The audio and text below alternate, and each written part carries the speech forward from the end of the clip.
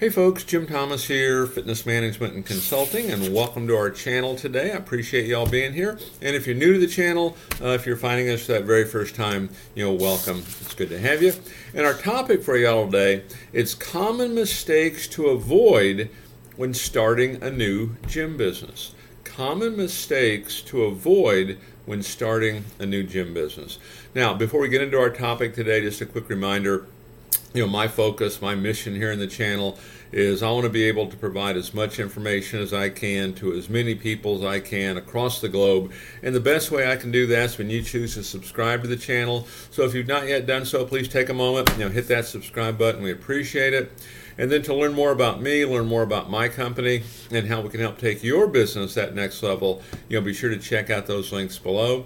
And then for you folks who are looking to open a new gym and you need funding, you're looking to acquire a gym and you need funding, you have an existing operation, you need funding. We can help with funding from $50,000 up to $400,000 in funding. It's unsecured funding. There's no restrictions on use.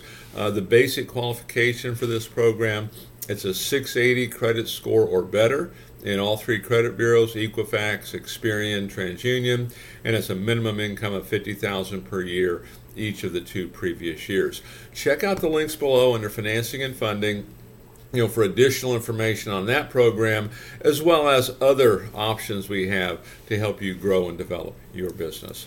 And so with that said, let's get into our topic here today, and it's common mistakes to avoid when starting a new gym business. Common mistakes. So let's jump into this. And number one, it's neglecting to make a business plan.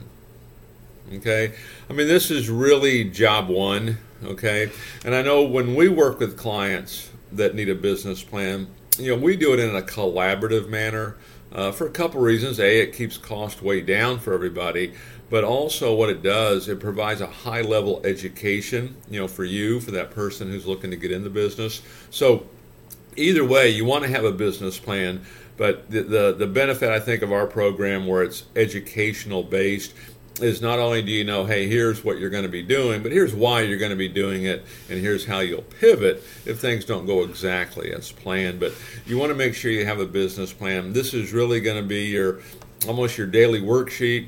You're going to be working on key objectives every day of that business plan. So make sure you get that one done. Number two, inadequate financial preparation. Inadequate financial preparation and resources. So number one, I talked about this a moment ago. Make sure you get funding. And for new startups, our program, it's ideal for pre-revenue startups. It's ideal for first unit franchises. Folks that are not established in business, this is a great way to do it. You can get funding up to $400,000. Again, you can check those links below on that program.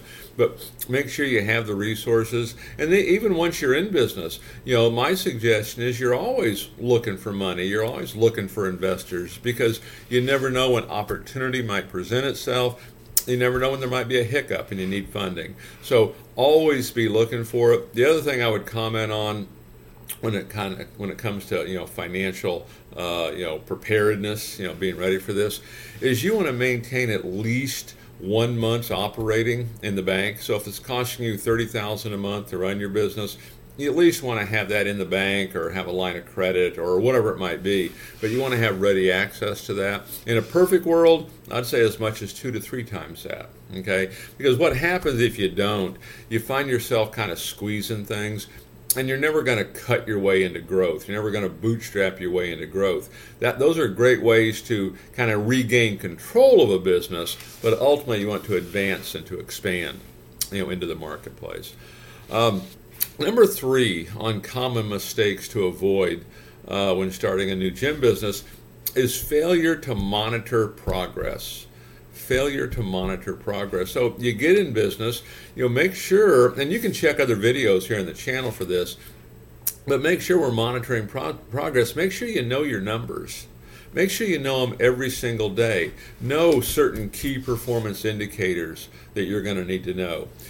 How many, marketing inquiries did you get? Whether it be via phone, via email, via text. How many were set?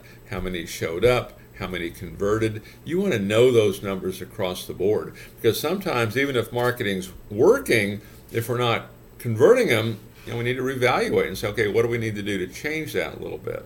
Okay, maybe it's us, okay, but we need to know those numbers.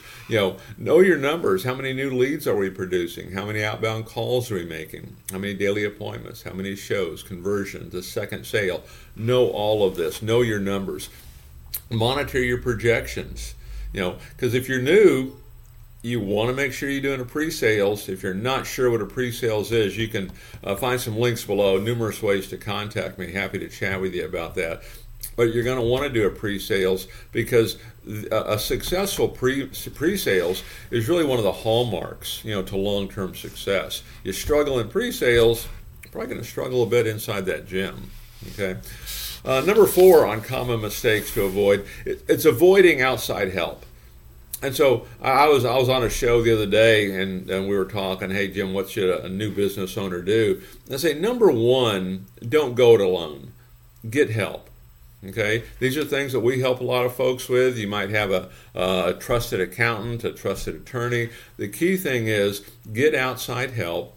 Find people who have been there before and who have done it successfully.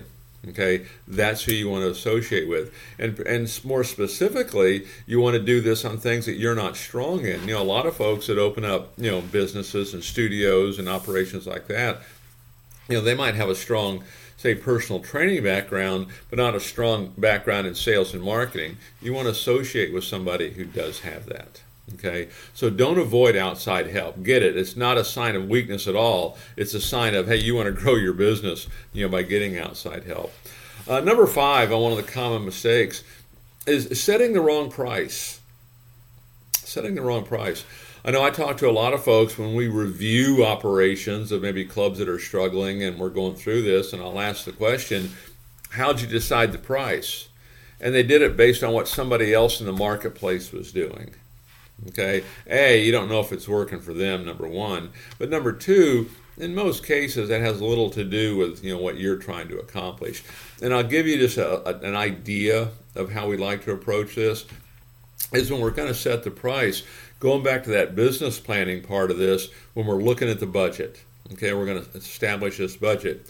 First thing we're going to do is we're going to establish and understand, what's our overhead? What's it going to cost to run this? And then we'll simply ask the question, how much money do you want to make? Do you want a 20% margin, a 30% margin, 40% margin? And then, so now we're going to back into our rates, whether it be membership rates, PT rates, other things that we're selling. And okay, based on the margins that we need to have, on the rate of return we need to have, what do these numbers need to look like? That's how we're going to get to them. Because this thing has to work, from a business perspective. I don't necessarily care what the guy down the street's doing, other than what's he not bringing to the marketplace and what can we do better. Okay.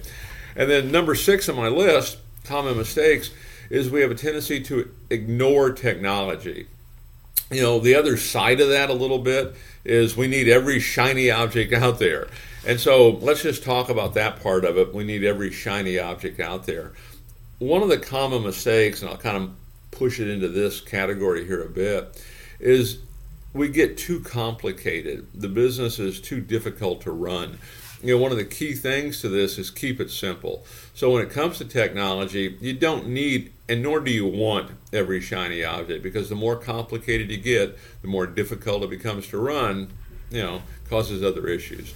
Now, on the idea of don't ignore technology, what you're looking for the most part, is technology that can help you automate your business, can make it easier, can help you scale this. Because ultimately what you're looking for, for a business to really be successful, is you want to be able to scale it.